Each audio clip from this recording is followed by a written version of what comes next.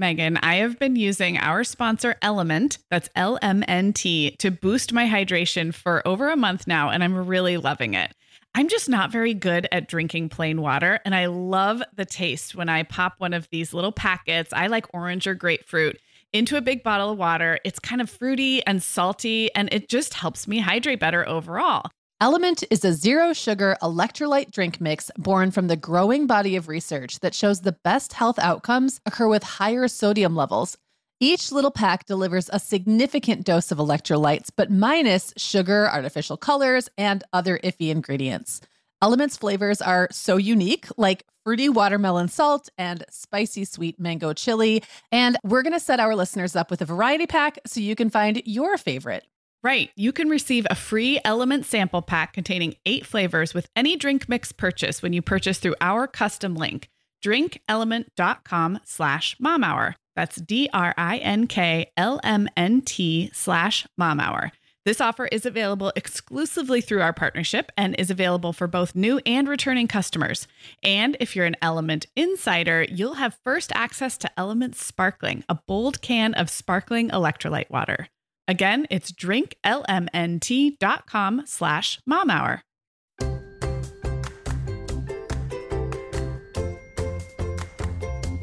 Hi, I'm Sarah. I'm a mom of 3 kids, ages 2, 5, and 7, and I live in Southern California. And I'm Megan. I am the mom of 5 kids, ages 6 through 17, and I live in Michigan. This is the Mom Hour, part of the Life Listened Network. Hey everyone, and welcome to episode 67 of the Mom Hour. I am Sarah Powers, here as always with Megan Francis, and today we are talking about making mornings easier. We are recording this in the second week of September, so no matter where you are, if you have school-aged or preschool-aged kids on a traditional school schedule, you're likely back to the grind, and that kind of prompted us wanting to talk about mornings, but we're going to try to cover a lot here, and not just mornings for school-aged kids or, parents on a traditional work schedule, but just the process of getting everybody up, fed, and out the door. Because as I was prepping for this, I'm thinking it's really it's like all of the things we do as parents crammed into an hour, wouldn't you say? It's like a microcosm of calamity. Yes, you have routines, you got to eat, you have stuff to pack up, you have hygiene, you have relationship dynamics and a lot of parenting challenges. So it's all kind of smushed together. So we're going to kind of go through and break down, offer some tips. And then I'm really excited because I called on the 3 full-time working moms that I interviewed a few months back for our bonus interview number 2. And I just asked for their tips for full-time outside the home working moms, because we try to kind of cover all different types of motherhood and working motherhood and stay-at-home moms. But the truth is right now you and I have more non-traditional work from home or part-time situations. So we do have some awesome, really specific practical tips from full-time working moms that I'm going to kind of weave through as we chat. But those came from Kelsey from the Girl Next Door podcast, and Elizabeth from the Teaching Salmon Scout blog, and my friend Angie, who's my friend from college and an awesome working mom of 3. So at the end of the show, we'll kind of go specifically into working mom, but I'm also just going to incorporate their tips throughout. So big thanks to them, and high five to all you working moms out there. Yeah. So, Megan. Although I will say mine has changed a little bit in that now I do have to be out the door. I was going to say, yeah. So can you just back up and tell everybody, I mean, we're talking about mornings, but your mornings have changed significantly. So if people don't know, give us the rundown on what you're doing. So, for the last 13, 14 years, I have been almost exclusively working from home. And even when I have had jobs that took me out of the house, it was pretty much on my own time. And my own time did not include anything before 7 o'clock in the morning at the earliest. And I mean, that's like the earliest, right? So recently I got a job as a morning show host, locally, and morning shows start really early. So I now have to get up at about 5:30.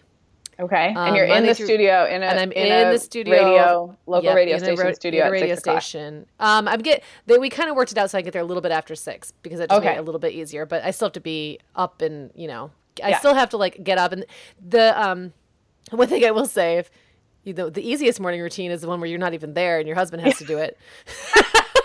So the fact that none of my kids, I've got it. Here. Mic drop. Yep, I'm done. The fact that my most of my kids don't get up that early. So there's a middle schooler and a high schooler, and I see them, which I have to say is really nice, because usually it would have been the other way around. Like by the time they were kind of out the door, I'm still bleary-eyed, don't have my contacts in, Now I'm up and I can hear them kind of bumbling around upstairs, and then they come down a few minutes before I head out the door. So we have a few minutes in the morning just to kind of connect on a little more, like awake level, which is really nice. But then Monday through Thursday, I'm not here for most of the rest of it. And then on Friday, I just call in really early and pre-record all that day segments from home. Because that day then I can do other stuff, see clients or whatever. And then I've been doing the morning, it's only been 1 week, but I've been doing the morning routine with the kids on Fridays. So again, very big change. I'm now getting up at 5:30. I have not seen 5:30 unless I stayed up until 5:30 in a very long time, like maybe nursing baby years. Yeah. So that is a big change. Have you found that you're going to bed earlier, or I'm going to bed so ridiculous? I'm going to bed at like 9:30.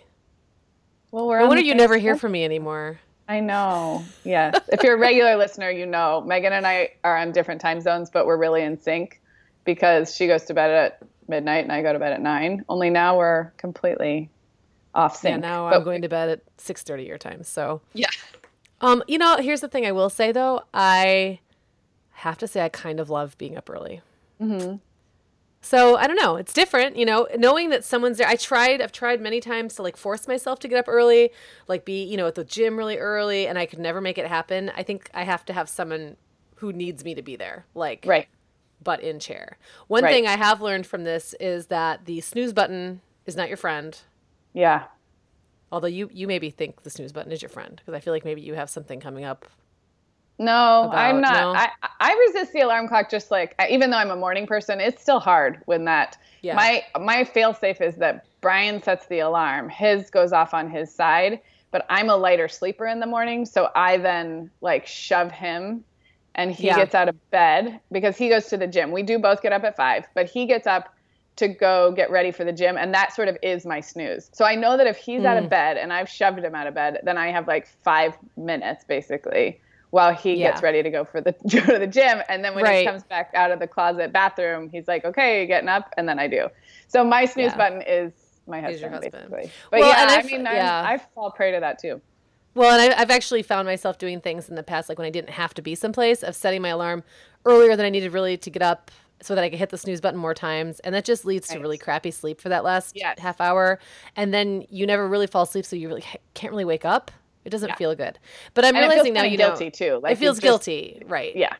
And then I end up cutting it too close. So what I'm realizing now is there's sort of like and I'm still figuring it out. I mean, I'm only a week in here, but I'm realizing that there's sort of a natural waking period for me early in the morning anyway, where I think I was just before getting up to go to the bathroom and then going back to bed. Ah, interesting. And so if I get up and it's a little bit before 5:30, I'm not gonna, sit there and think, well, I'm entitled to 20 more minutes of sleep because I'm not going to enjoy the sleep and it's not going to feel good. So I've just been getting up and reading or, having an extra cup of tea or whatever. So anyway, so far so good. Yeah, that's great. And I did want to start with this idea of waking up. We've talked on this show before about the idea of waking up before your kids. And I think it's kind of a loaded thing. Because I have early risers. You don't, but I've always had super early rising babies and toddlers and not particularly great nighttime sleepers. So the idea of waking up and having a leisurely cup of coffee before my kids woke up just was not a reality. I wasn't sleeping enough and they were already getting up in the 5s usually. Yes. And so now that's all shifted and I've talked about that before, but I do get up about an hour, 45 minutes or an hour before my kids. And I know a lot of moms recommend that. I also don't think it's for everybody. If sleep is super important for moms. And I don't think we should make anybody feel guilty if the baby is your alarm clock, because that's just reality for a lot of us. So it's one strategy. I do find because I am a caffeine person. I just have one strong cup, but man, I'm very much affected by caffeine. So if I don't have it, I think you talked one time about yours is kind of a placebo, like you could give or take the caffeine. Yeah, I've been served decaffeinated tea before and didn't really even know. And I'm the opposite. I go into full like chemical withdrawals if I don't have coffee. And the funny thing is I don't drink a lot, but it's just that one cup. But anyway, last week, one day we'd had a rough night of sleep. I forget why. There was noises in the night or something. And I decided to forego my 5 a.m. hour. So I got up with the kids at 6 and the whole morning was off. Like all the things we're going to talk about, the lunches and the getting out the door and the being on time. So, if you can swing it, and if you're a caffeine person, having that kick in 20, 30, 40 minutes before everything starts happening is really nice. But if you can't swing it, I don't think that necessarily has to be for everyone. I want to talk about waking kids up, because mine are early risers, and yours probably you've had to wake up for school when they were in either daycare or preschool or school years. Do you have strategies, like do you let them sleep until kind of the last minute so you can get more done, or do you give them time to wake up? Like how have you worked on waking up? It's a very delicate balance. Sarah, we both know this time of year can be crazy. So this is a great time to get ahead with no prep, no mess meals from our sponsor, Factor. I love how these meals are ready to eat and delivered right to your door. I mean, you can't beat that convenience, but most importantly, they're seriously delicious. Yeah, Megan, I agree. Our whole family was impressed with the quality and flavor of Factor meals we tried. And it turned out to be a great option for my teenagers when they got home late from a theater practice or came home from school super hungry. There's zero prepping, cooking, or cleaning up. Factor meals just need to be heated for about 2 minutes and they're ready to go. Yeah, and for any listeners with wellness goals this month, Factor has 6 menu preferences to support your lifestyle. Whether you're trying to boost your protein, avoiding meat, or simply focusing on well-balanced meals. And you can pause or reschedule deliveries to fit your lifestyle. Make today the day you kickstart a new healthy routine. Head to factormeals.com/momhour50 and use code momhour50 to get 50% off your first box plus 20% off your next box. That's code momhour50 at factormeals.com/momhour50 to get 50% off your first box plus 20% off your next box while your subscription is active. Okay, Megan. Well, over here at the Mom Hour, we are big fans of our sponsor, Our Place. In fact, you, me, and our team member, Katie, were all comparing notes on our favorite product. Katie was telling us that even though she's packing up to move her family to a new house, she cannot put that mini perfect pot from Our Place into the boxes yet because she's using it like every night. Well, as someone who also has a perfect pot, I got mine as part of their mini home cook duo set. I get it.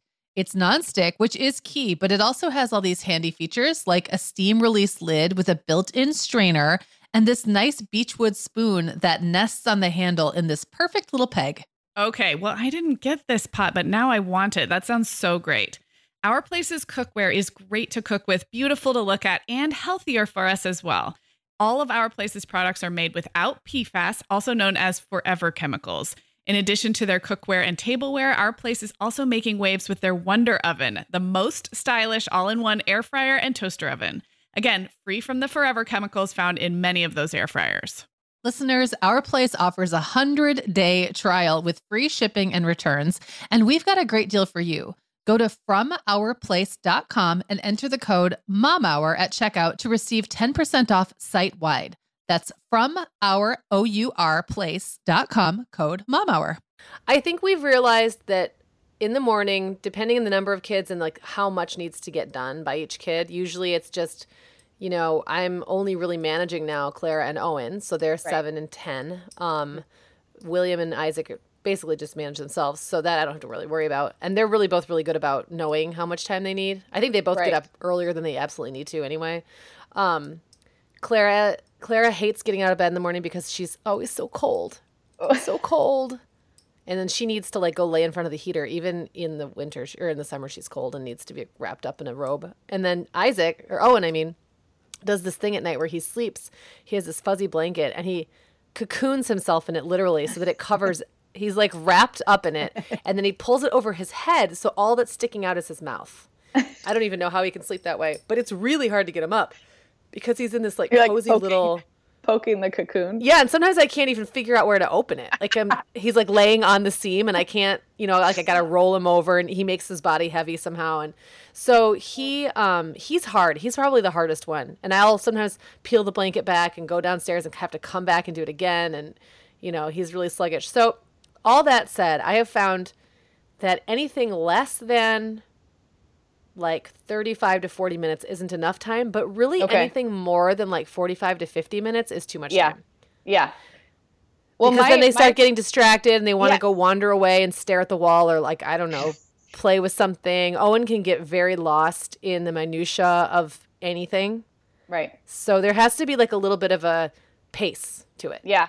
Well, and that's my experience with early risers, which is why I wanted to kind of have you talk about the other side. Is I actually think early risers, I mean, on the one hand, you're not nudging kids out of bed, but it's really, I think in the school years been just as hard, if not harder, because we have this seemingly endless amount of time. So it is we have less time now. The elementary school starts pretty early. So my kids are not allowed to come out of their rooms before 6 a.m. A couple of them are often awake before 6 a.m.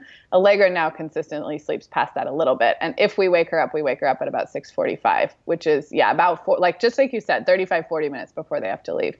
But when you've got 2 hours or more before anything needs to happen, they think they can play, you think they can play, or they get into something and then you've got to pull them out of it, which can be stressful. So I guess, a lot of early rising and sleeping in is nature, I think, and it's not like we've got to force our kids or force ourselves to change, but I do think it's an interesting dynamic. I agree. Too much time can be just as hard as having a kid that doesn't want to get out of bed. It makes sense. I mean, like even for a while when I was trying to figure out when, for example, to have my my trainer appointment, because I've been seeing a trainer at the gym, and I would try to make it like 2 hours after I got up, because then I thought, I'll have kind of like a leisurely morning, and then I can, have breakfast and then have some time to digest and all that. But what would end up happening is 2 hours in, you kind of get this feeling like you can start doing other stuff. Like you're not just getting up and then going someplace. You're kind of it's like you're being interrupted. Your day is being interrupted right in the middle. So I'm finding that it makes more sense to keep things on the lighter end. Yeah. Like keep that sense of urgency and get everyone out. Right. Even if that means you have to kind of stand there. And that's one thing John, when he started kind of handling last year, started handling a lot of the morning routine, the kids were late a lot. And it's because he would get up early, but then he'd kind of sit and I think he could just like check his email and stuff. I'm like, no. You have to, if you're going to get the kids up, you got to like stand there and be like, look, it's drill sergeant time. Like, keep it going. Yes. So that's very much what I default to. I wanted to ask what age your older kids were when they kind of started doing their own alarm clock thing. Was that middle school? Did it differ for everybody? Yeah. Okay. For us, did you always say like now it's on you? Or what if they did oversleep? Yeah. Well, okay. So for us, middle school is two things. Middle school is when the schedule gets a lot earlier. Right. And like more than an hour. Okay. And middle school is also the situation for us where if you miss the bus, it's going to be a huge pain for us to get you to school. Right. So there was both this whole like, I don't really want to start getting up an hour and a half earlier than I did just so that I can, make sure you're up. So some of that responsibility got passed, although now the funny thing is I am up there anyway. Yeah. But the second thing was like, look, if you miss this bus, you're going to be like an hour late to school because now I can't take you to school and then come back and get the little kids ready. Yeah. They need to get to school. So it's sort of like that crucial thing. And for whatever reason, all three of my kids who have had that be their thing so far have been great. I mean, none of them have had a problem. Even though they aren't all morning people. Right. And they have very different responsibility levels as far as being able to care for their own stuff. The morning routine always worked out. I will also say, like, for us, the bus, and I know people use or don't use buses for a variety of reasons, but I have always found when we lived in a place where the bus came, and we don't now, we live a little too close to the school for the bus, but really a little bit too far away for them to walk every day. They can walk like now, but when the winter comes, I mean, the sidewalks won't be clear enough. It's probably not going to work. So but for the middle schoolers, they have to take the bus because, again, I unless I completely change my morning routine, I can't drive them.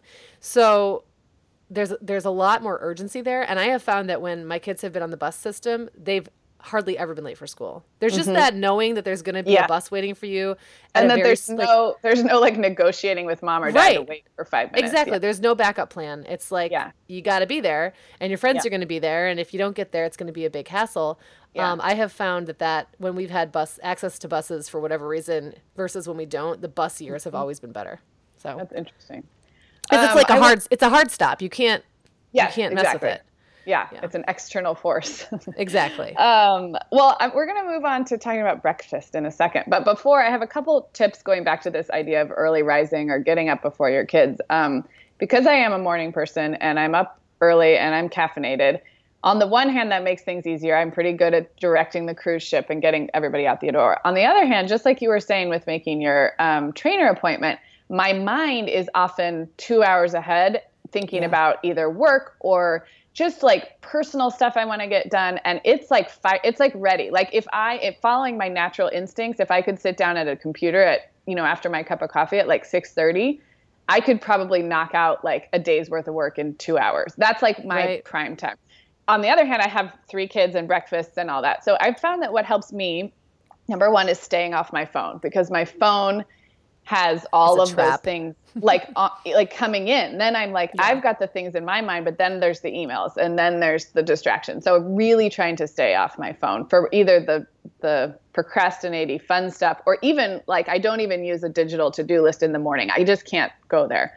And then having my paper to-do list or my paper journal thing nearby, like right out on the kitchen counter to just write stuff down real quick. Cause I cannot stop the things that are, but there's no place for them at that time because my job is to make our morning happen. So those are just a couple of things that work for me because I am like firing on all cylinders almost too much first thing in the morning. So yeah, I actually keep a pile of magazines in my kitchen by the island because I hardly ever make a time to read magazines anymore. And I'm suddenly like getting a ton of them because I got signed up.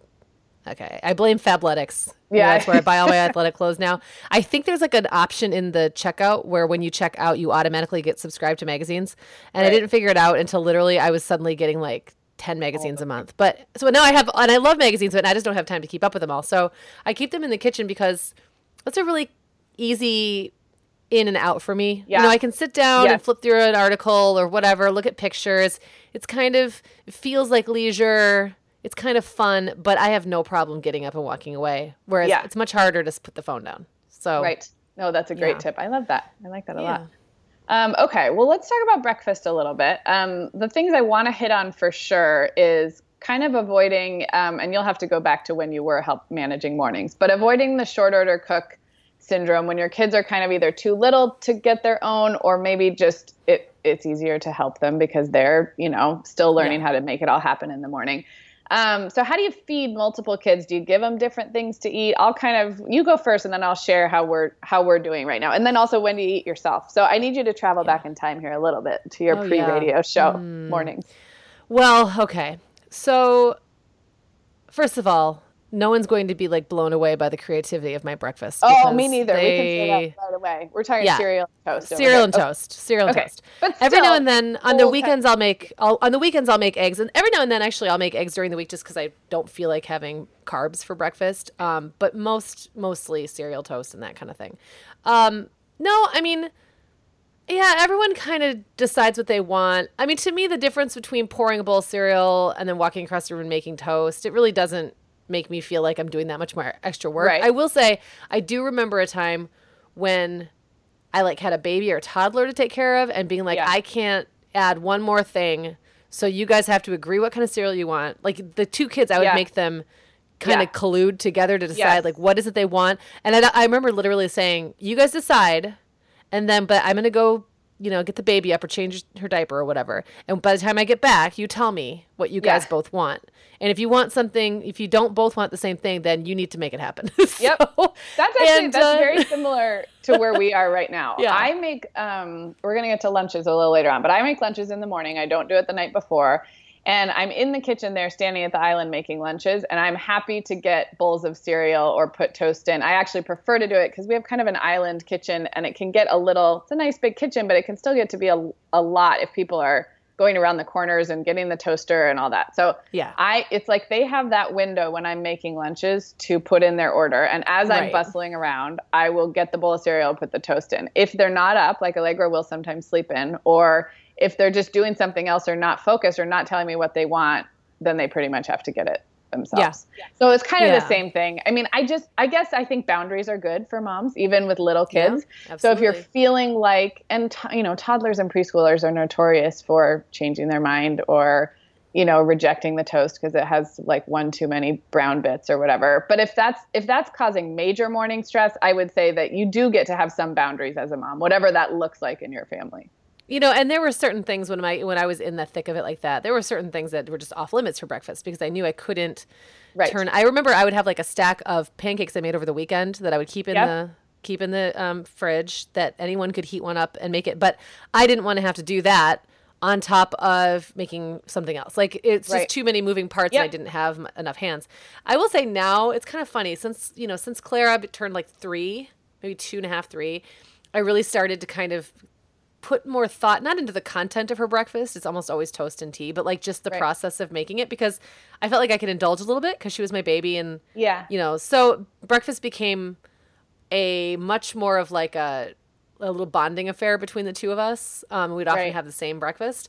And the funny thing is now not just her, but even Owen will say, Mom, do you think that you could make my toast because you're just such a good spreader? Oh, you're just like the best spreader. And what they're really wanting is for me to take care of them, So sometimes if I have the time, I'll do that. The very funny thing is when my brother comes over, there's kind of like a long-standing joke since we were like in high school where he'd be like, Maggie, could you make me some peanut butter toast? Because you're just so good at it. And sometimes he can still convince me. Like he'll come over and he'll just have this look and be like, Maggie, do you think that you could make me some toast with peanut butter on it? And I will, because I am a good spreader. Awesome. I always get the peanut butter on when it's still hot and it gets all melty. Yeah. And a lot of people don't put that kind of attention and care into peanut butter toast, but I am like, I take it very seriously right now.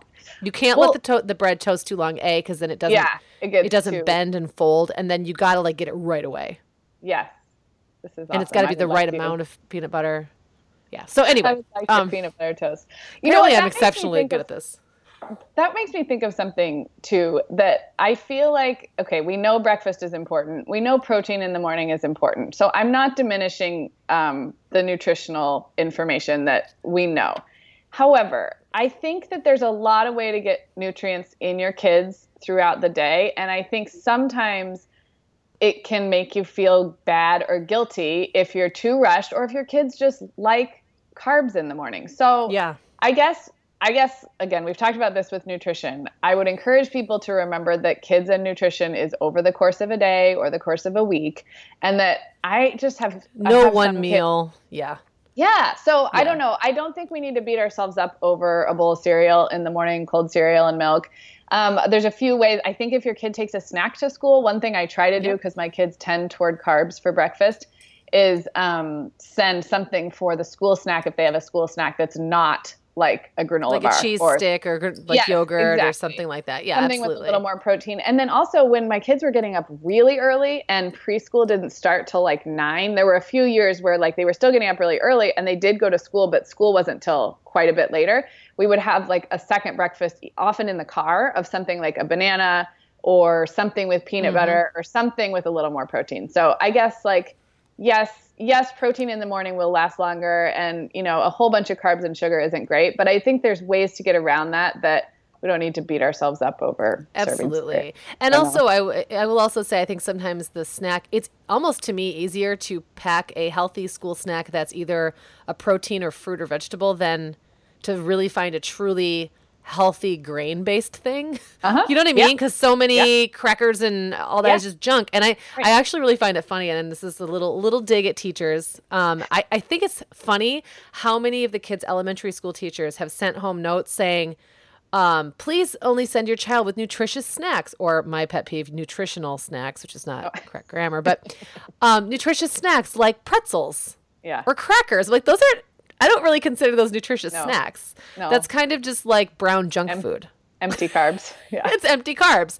But it's funny that like those are seen often in that situation as nutritious. Yep. Whereas like maybe a trail mix with some M&Ms in it would be Right. considered junk, So even true. though probably the trail mix is just as good for you, if not better. So anyway, that's my little soapbox. I don't really care. Yep. It's just kind of a funny little thing I've noticed. So anyway, I am very wary, especially because so many snacks can't be processed in, they can't have peanuts or be processed in a Right. plant that has peanuts. So that eliminates a lot of granola.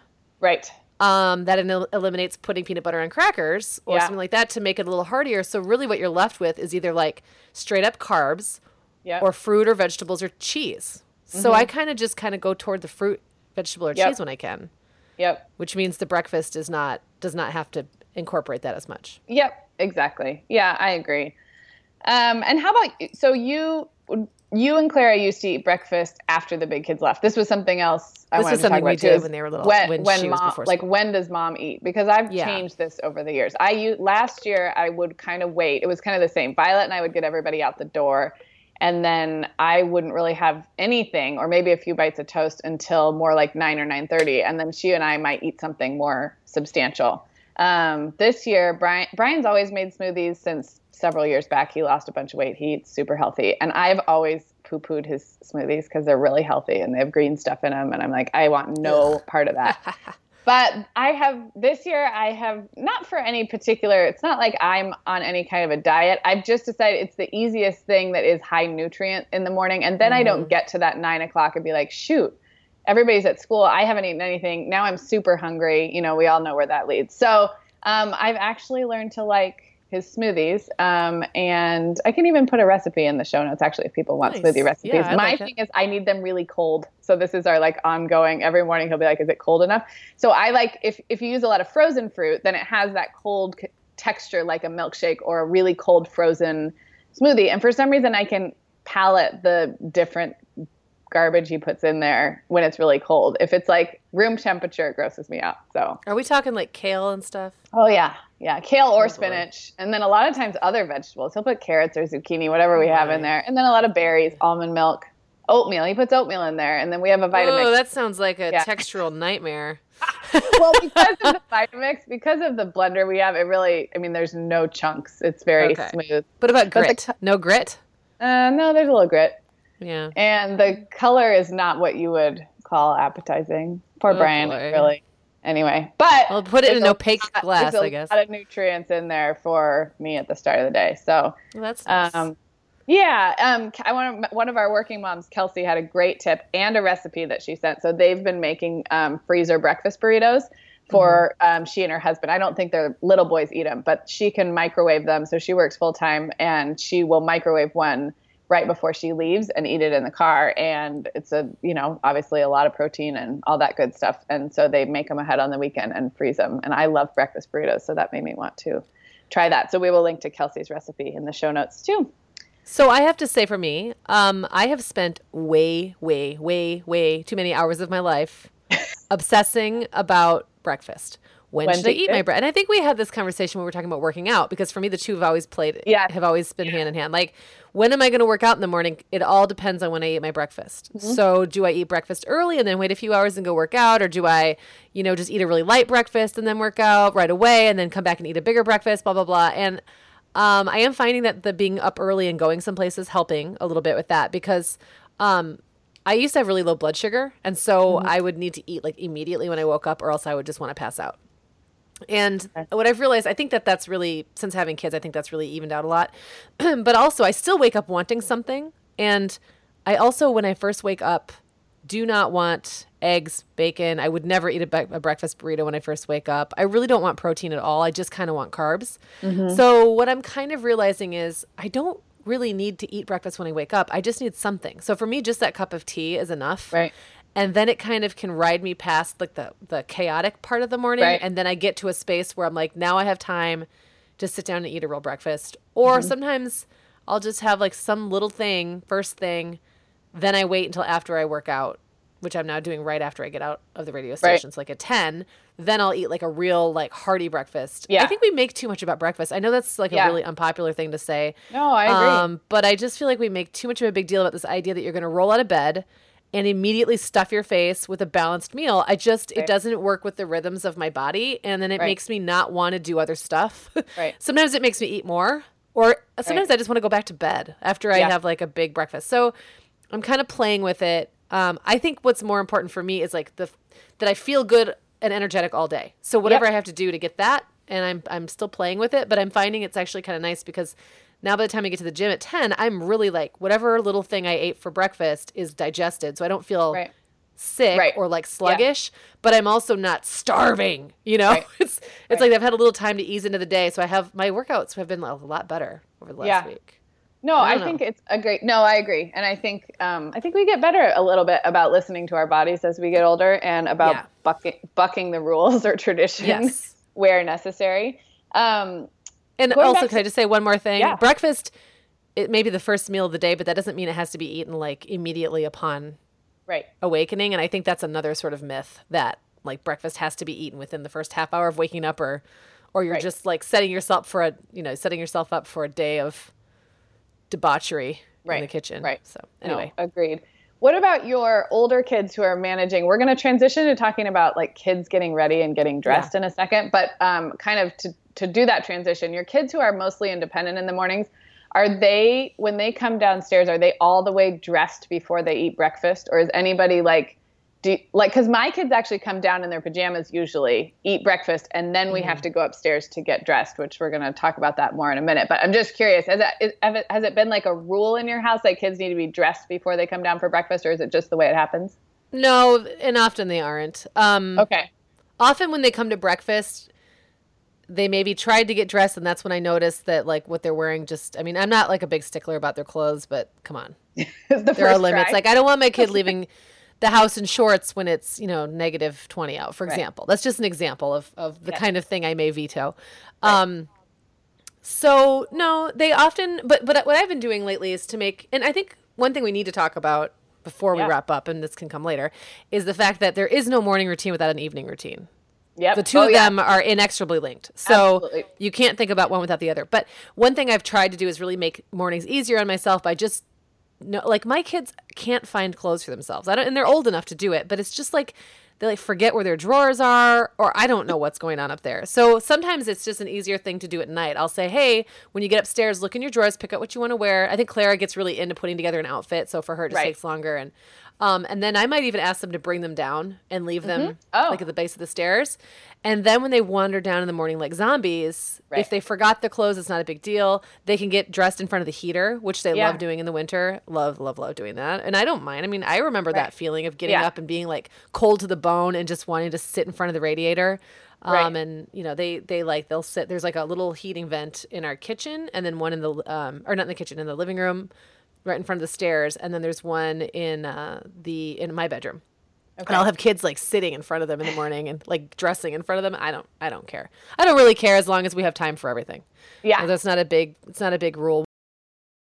We are welcoming back Vionic as a sponsor today. And Sarah, I will be honest, I was sorting through my warmer weather wardrobe the other day, and it could seriously use a refresh. But you know what's good to go? My shoes. I've got a great selection to choose from thanks to the Vionic Vitals collection. And lately, the pair I keep putting on again and again is the Uptown Loafer. I have two pairs, one in sand suede and the other in camel leather. But please don't make me pick a favorite. Oh, I won't. I'll let you keep both. That's so funny, Megan, because I was a little jealous of your Uptown loafers. I was the last one on our team to get a pair, but I just did. I also got mine in the sand suede, and I think I've worn them like 4 times this week. They really finish off a cute spring outfit.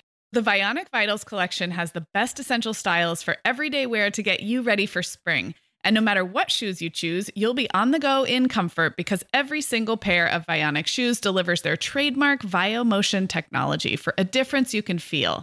Vionic sandals, sneakers, and flats all offer incredible support, stability, and cushioning, and every pair comes with a 30-day risk-free trial, so it's easy to try them out. Use code TheMomHour15 at checkout for 15% off your entire order at VionicShoes.com when you log into your account. That's a one-time use only. Vionic Shoes. Wearable well-being for your feet. Sarah, our sponsor, Hiya Health, makes a kids' daily multivitamin that parents can feel great about giving their kids because they have no added sugars or dyes. And our kids who have tried Hiya vitamins have loved them, which is important, right? Because what good is a bottle of vitamins that your kid won't take? Hiya was founded by two dads who didn't like the ingredients label on some of the popular children's vitamins they were seeing on store shelves, so they got to work developing a formula that would help fill the most common nutrient gaps in modern kids' diets. Hiya's Chewable Kids Vitamin is made with a blend of 12 organic fruits and vegetables and then supercharged with 15 essential vitamins and minerals. They're also vegan, dairy-free, allergy-free, gelatin-free, and nut-free. Hiya manufactures their vitamins right here in the USA with globally sourced ingredients, and then they ship their chewable vitamins directly to your door on a pediatrician recommended schedule.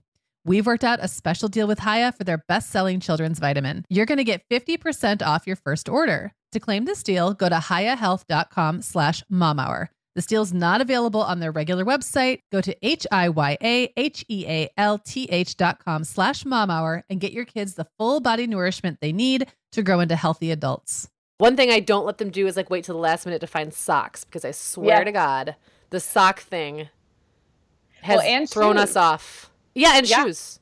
Yeah, and okay, so let's just go there, because my next kind of segment is about getting dressed and kids getting dressed on their own, and all that. How do kids lose their shoes? They wear them every day. Yeah, I know. I don't understand it. I know. But they do. Well, and we are not, okay, well, I'm going to save shoes for a second, but getting dressed and getting kids dressed can just turn into like one long nagging session, don't you think? I mean, unless you have babies, in which case you can physically get them dressed. Right. But pretty much depending on how into getting dressed your preschooler is, which my current preschooler is very into getting dressed and picking her clothes and very picky about what she wears, it's pretty much the conversation starts from the night before until you're in the car. So, okay. So here's one of my tips about this that I used to do a few years ago. And you and I have talked about how we're not huge like chore chart or routine chart people, neither of us. But my one exception was for a couple of years when the kids were, say, 4 and 2 or 3 and 5. At one point Reed was in preschool and Allegra was in kindergarten. I did make them little visual routine charts for the morning, and there was no sticker, there was no checking anything off, there was no system to it, except it was literally just little pictures from the internet of what they had to do. Yeah.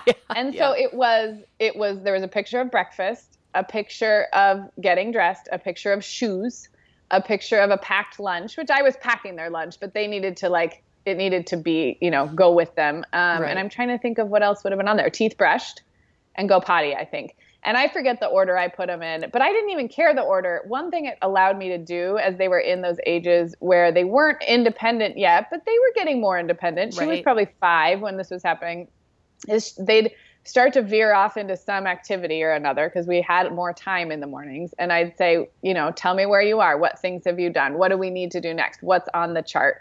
And I think anytime that you can remove it from just a nagging mom, I think it helps. And it did help for those couple years. They were on the fridge, low down where the kids could see them. And again, with the shoes, like we put on shoes well before we need to leave because I cannot handle the last minute shoe, either the finding the shoes or deciding that these shoes are uncomfortable, even though we've worn them every day for 6 months.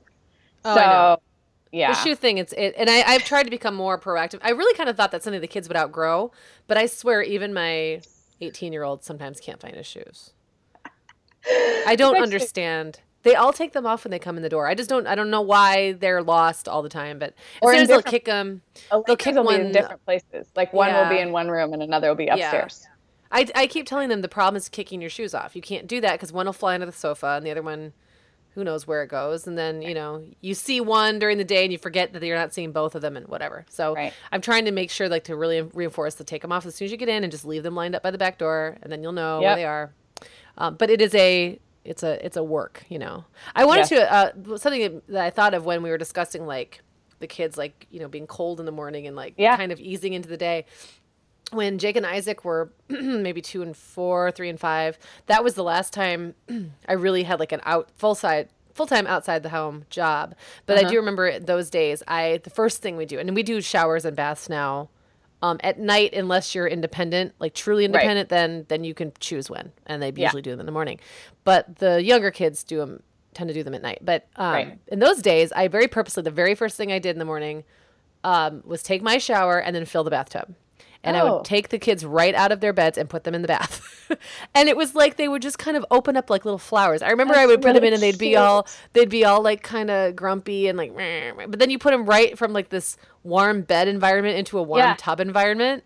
And like they'd start talking and kind of like half-heartedly splashing and playing. And then and I would put my makeup on. And then by the time, and like blow dry my hair. And by the time I was ready, they were ready for me to get them out and get them in front of breakfast. It was just like a gentle way to ease into the day that I really remember enjoying. Smart. That's so smart. I love it.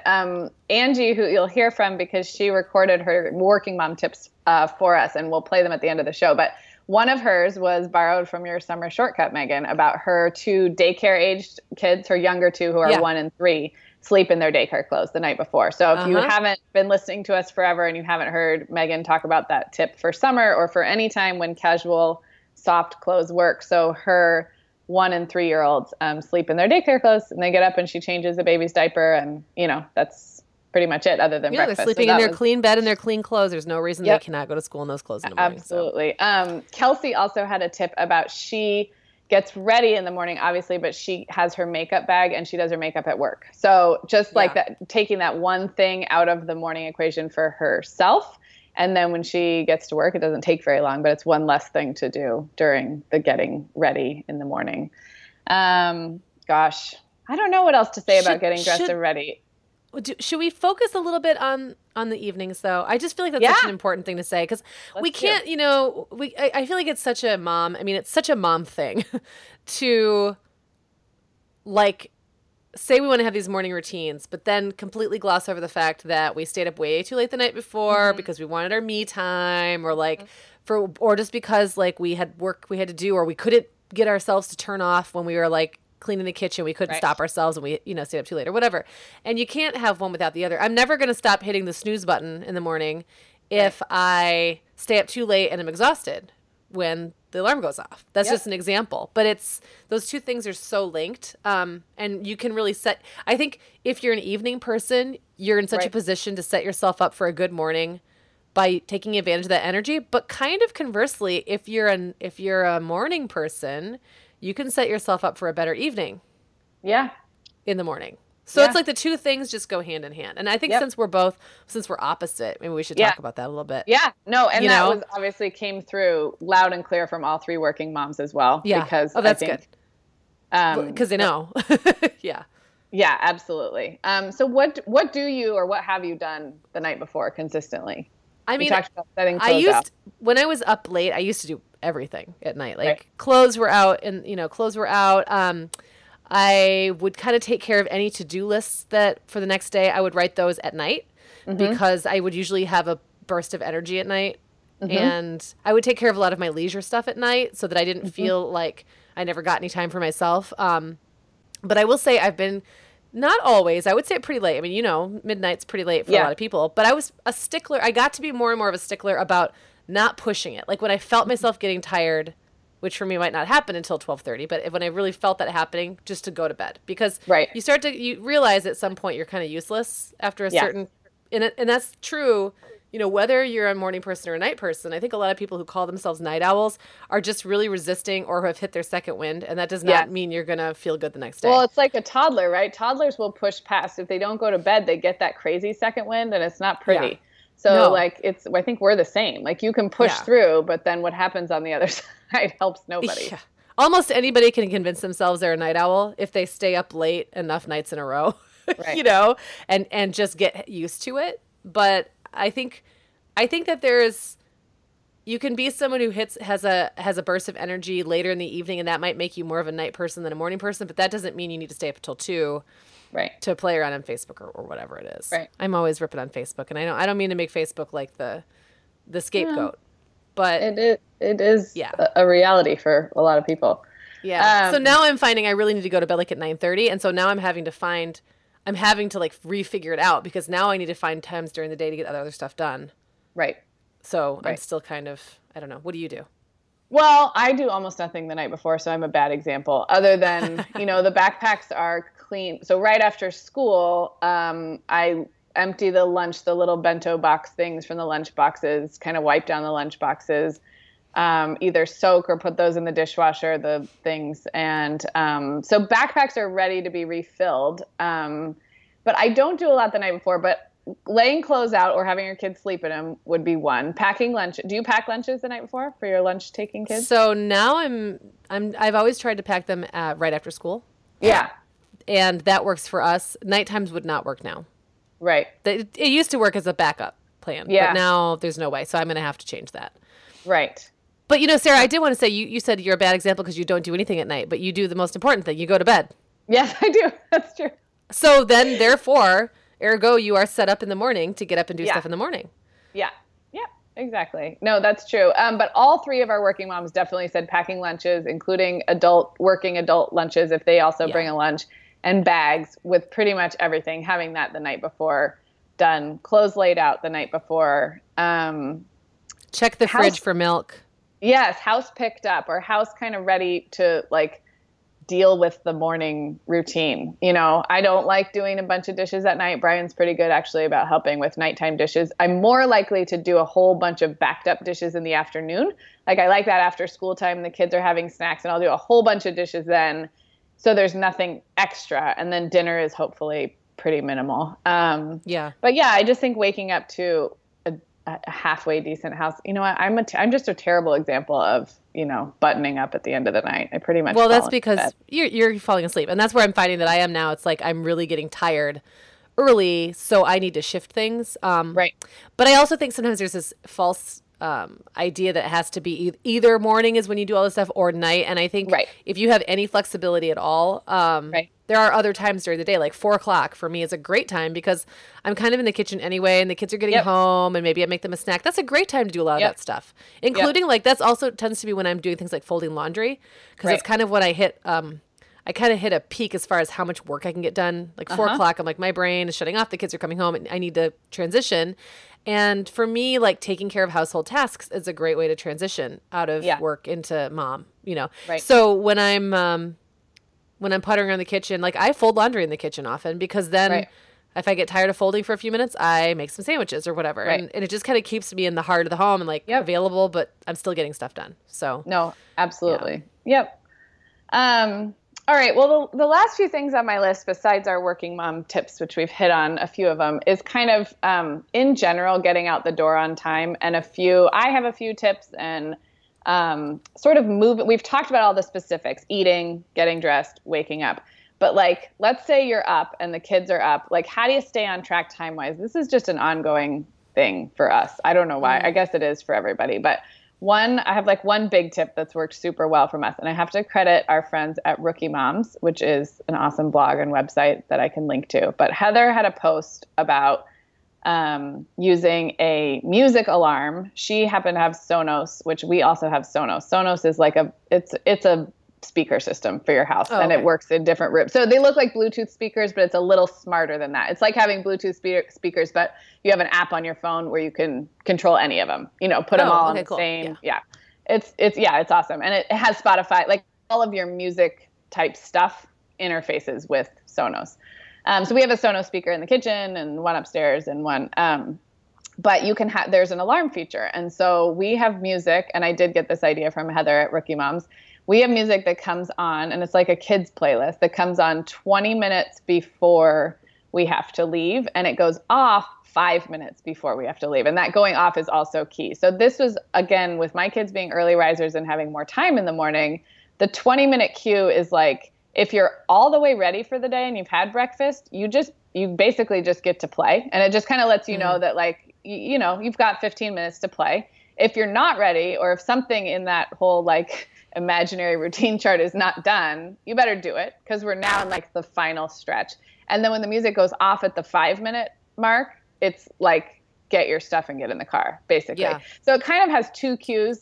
Reed, especially, I've talked about his sort of tightly wound anxiety, and he has a lot around time. So he gets very stressed out about running out of time, or if you tell him it's time to go without any warning, he freaks out. So that worked really well. And the fact that it was a fun playlist instead of a beep, it was just a cue. You didn't have to do anything. It wasn't the alarm's going off, we've got to drop everything and put on our shoes. It was oh, I hear the music. That means we're in the final 20 minutes. And then when it went off, then you're really like 5 minutes to go time. So that was one thing that helped. And my other tip there is clocks, like having a good clock that everybody can see. We have a big schoolroom, like an old school, it looks like an old classroom clock in our kitchen, and it's big and it's where everybody can see it. I think sometimes moms control the timing, yes. And then we become the ones being like 5 more minutes, time to go upstairs. And it's just a habit.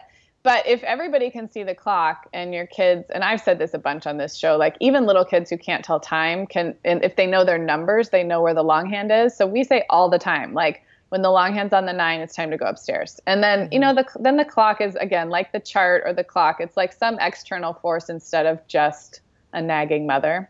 So those are a couple of things that we've used. I have to admit, like, we're not great as Brian and I as partners in this. Like, I definitely need to step back sometimes because I can be more of a time taskmaster. And then I realize, like, he can be in charge of his own time too. So I can get a little naggy. It's something we're always trying to tweak. But I don't know. Do you have any other ideas besides constantly saying 5 more minutes? And I'm bad about letting the kids have ownership of the time. Like our only clock in the kitchen faces away from where the kids sit. Okay. So, that's something I could probably be better at. I guess for me, I don't really have a system, but I do. The two things that have really helped me is just to stay in motion. A body that's, starts in motion, stays in motion, or whatever that physics saying is. Right. And inertia is hard to overcome. And the minute I get distracted, sit down, stop moving, whatever, it's easy to let crucial minutes go by. That even if you're not then going to be late, it just adds stress. When you think it's 7:30 and you look at the clock and it's actually 7:34, that little moment, know. So, add a couple of those up and it leads to lateness or stress. So that's one of the things that I just try to stay in motion. And I find that there's always something I can be doing. Like I multitask like crazy in the morning and I don't feel bad about it. I brush hair while I'm talking to another kid. I'm like always kind of keeping everything moving and keeping everyone going. I look at the morning as very active management. And I've chosen to keep the morning short by not getting the kids up too early, so I have to do it that way. Right. And that works. The other thing is I just try to stick to more or less the same routine. I find that if you change up the orders of things or if you throw any extra task in, like if you decide to let the kids finish their homework in the morning because why not? Nope, I don't do that. Like it has to get done the night before. If there's an emergency or we're out, I've had mornings where I've just written a note to the school and been like, I'm sorry, we just didn't have a chance to get this done. And I'm not going to ask a kid to sit there and do it at the breakfast table because that just throws one more thing into the mix. The likelihood that they're going to then forget it anyway. B, forget their lunch because they're frazzled. C, not finish their breakfast. D, we're just going to be late. I mean, there's so many questionables when you start throwing these, variables in there. It just throws everything off. And I find that the more predictable and energized the morning is, the better we all are. Yep. And don't you find it too, like, I think kids feed off of our energy, and it's possible to be, I think you described it really well as active management. It's possible to be an active manager without making everyone around you feel like it's like the end of the world and you're scurrying around. And I think it takes practice, but I find more resistance from my kids if I feel like if I'm pushing them or if there's like, we got to do this quick. So I think that just gets easier over time. And maybe for a while it is setting your alarm a little bit earlier or getting up a little bit earlier or doing a little bit more the night before. But I've just had times, and I'm just going to be really honest, where I've like put my kids in the car, they go to school, Brian takes them to school. And I've like felt really bad about being kind of grumpy or barky. And it's not a good feeling. And not all of our listeners have school-aged kids, but if your kids are in elementary school, you're not going to see them again for like 7 hours. And it's not a very good feeling to feel like you spent the first 2 hours of the day being really grumpy. And I think we've all been there. We've all been there. But it's enough to make you want to do it differently, whether that's like tweaks in the routine or just a mindset shift or whatever it is, having your quiet time with your coffee. But I mean, all of these tips are really practical and it's about efficiency, but it's also about relationships and not wanting to just fight every morning. So if it's a fight with a preschooler about what to wear, or if it's a fight with your spouse, like, it's worth looking at how these routines work because, routines are really good, but you can also get stuck in a really crappy one and feel like crap every day. So totally agreed. And I've been all over the place with that to mornings where I was like, I got to do something because this is bad. And I think what I've found, like you said, like you drop your kids off, don't see them again. And the last thing, and I don't want to be, fatalistic, but sometimes it's like, what if it's the last time they ever see me? Not that I don't have that thought all the time because I'm weird like that. But, and I was like this is the memory they're going to have of me is like the grumpiest mom ever. And it doesn't feel good. I think what I've found is I try to be like, that's where the consistency comes in for me, because if I just know that the pace that we're in means I can be basically like the world's cheeriest drill sergeant, like I can be Mary Poppins meets Taskmaster or whatever, and just kind of cheerfully but consistently, yet firmly but lovingly keep them moving. It's so much better than if I get into the morning too slowly and then freak out at the end, or if I don't keep an eye on the clock. I mean, I'm all about being relaxed and I'm all about being kind of laid back, but sometimes being too laid back just leads to being mean later. Yeah. Because then you realize you're out of time and it's like, so it's that consistency. It's like that balance and it takes time to figure it out. Yeah, it really does. And kind of we owe it to ourselves to figure out what will make that better, because we don't always control what time school starts or what time we have to be at work, but there are ways to kind of make it feel less horrible, I guess. Yep. I want to throw out a couple more of our working mom tips. And then when we close the show, you're going to hear from my friend Angie, who also called in some great ones using our SpeakPipe service, which anybody can use that to call in your questions or comments for the show. But I do have a couple more. Elizabeth, similar to my Sonos music alarm, she said she has a few alarms in the morning, more for herself. So one goes off when she gets up, but then there's another one to cue her when it's time to get in the shower, and one for when it's time to get ready to leave the house. So I thought that was another good one. She also said she likes to drive to and from her work in complete silence, which I loved that tip because it's, she's got 2 little kids at home and she's a full-time teacher. So she just knows that on either end of that commute is chaos. And so she purposely takes that 10, 15 minutes of silence, which I thought was really very cool. I like that a lot. And then, I think I've touched on a lot of other tips from those 3 working moms. And again, we're really thankful that they chimed in, since you and I have kind of a different thing going on right now. Yeah, absolutely. Any final thoughts before we wrap up?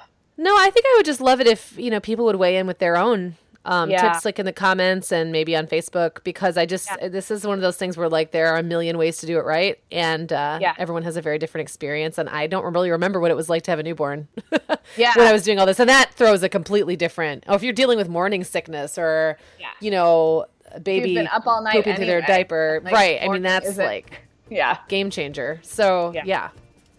No, I would love to hear from people too. You can email us hello@themomhour.com. We love getting your emails. You can leave a comment on this episode blog post, which will be episode 67. Just go to themomhour.com and find us on Facebook, Instagram, and we'll keep the conversation going about mornings. Hey, Megan and Sarah. Thanks so much for asking for a few working mom tips for getting the kids out the door in the morning. I have 5 of them. First is I always get myself completely ready before my kids are up. It helps that I'm a morning person, so I get up quite early, but I think it makes the experience easier on everybody because once they get up and their chaos ensues, I'm not also trying to blow dry my hair at the same time. Second is sharing the responsibility. If you and your spouse agree that he's going to take care of the morning, then you have to let him. I think so many of us still try to chime in and put the shirts on and get the shoes on and help get him out the door. I do that once in a while, but usually if it's his morning, it's his morning. I'm going to allow myself the low stress of that day, or get myself to work earlier, which is usually the purpose. Third is actually Megan's summer shortcut of dressing the kids the night before. Megan mentioned in the summer shortcut series that she does that. And I think I've done that since my kids were little. For my daycare age children, age 1 and 3, my school age daughter is able to get herself ready. So she gets to do that in the morning. But for my 1 and 3-year-old, I put them in their clothes for daycare the night before and they sleep in those. And that way all I have to do is change diaper for the baby in the morning and maybe feed them breakfast, making the morning a lot less stressful. My fourth tip is for those of you that have flexibility with your calendar, so not a teacher, but somebody in a more corporate environment. I block off the first 30 days of my calendar at work as tentative. Just knowing, trying to avoid meetings that first 30 minutes. So somebody has to ask me to have a meeting in that first 30 minutes, so that one day a week, it's going to be awful. Something's going to go awry. Somebody's going to have a crisis. It's going to be pajama day at school and all forgotten, and there's no clean summer pajamas. That happened this last week for a very concrete example. So then I'm 15 minutes late, and then it just takes a load of stress off that I don't have my meetings all blocked up in that first 30 minutes. My last tip is to sort of utilize whether you're a morning or a night person. I'm more of a morning person. My energy level peters in the evening. And for at least 3 days of the week, I go in the morning early to work, and I let my husband do the morning routine with the kids. That's because people might feel that's reverse logic and using the time you have the most energy with the kids. For me, a lot of like that morning routine and dropping kids off is not something I have to be at my top shape for. Driving in the car an extra 20, 30 minutes to do those runs. I find that time for me is better used in the evening where I'm lower energy or not as sharp at work and can kind of just do the hustle and bustle a little easier. Awesome. Thanks a lot, everyone. We'll see you next Take time. care. The Mom Hour is supported by partners like Erica. Erica is the social media health app for teens that gives them the tools to unplug when they need to for improved health, study focus, sleep, and daily balance. Erica was built by a dad of 3 boys who saw that teens themselves were really becoming self-aware to the risks of social media, and he wanted to help them self-regulate. Erica works to hide distracting apps from your phone at the touch of a button, keeping them out of sight and out of mind without deleting your data. Tell your teens about Erica and save 20% on the Erica family plan with promo code TheMomHour. Go to erica.app and search for plans. That's Erica with a K, ERIKA.app, and use code TheMomHour to save 20%. The Mom Hour is brought to you by partners like Chatbooks. Chatbooks makes it beyond easy to create beautiful photo books by importing your digital photos from anywhere. Instagram, Facebook, Google Photos, or directly from your phone. The books come in a variety of sizes with beautiful cover options and binding styles to choose from, and they start at just $15. Plus, we have a great deal just for our listeners. Use code TheMomHour20 to save 20% off your purchase. Just download the Chatbooks app and use code TheMomHour20 to save 20%.